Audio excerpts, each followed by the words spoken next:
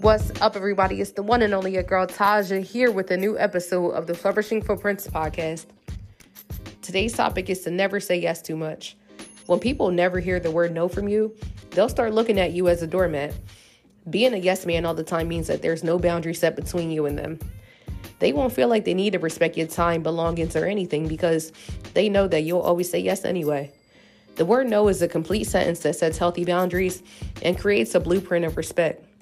Even if you can come through for them and do favors, still say no sometimes. That'll make them figure out how to do what they need to do and not be codependent on you all the time. Put them in a situation where they know what to do if you say no.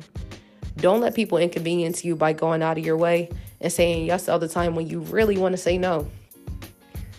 My self-care flourishing fact for today is to know that no is a complete sentence and it needs to be heard sometimes to create healthy boundaries. Thanks for tuning in to another episode of the Flourishing Footprints podcast, and feel free to leave a review if you like this episode.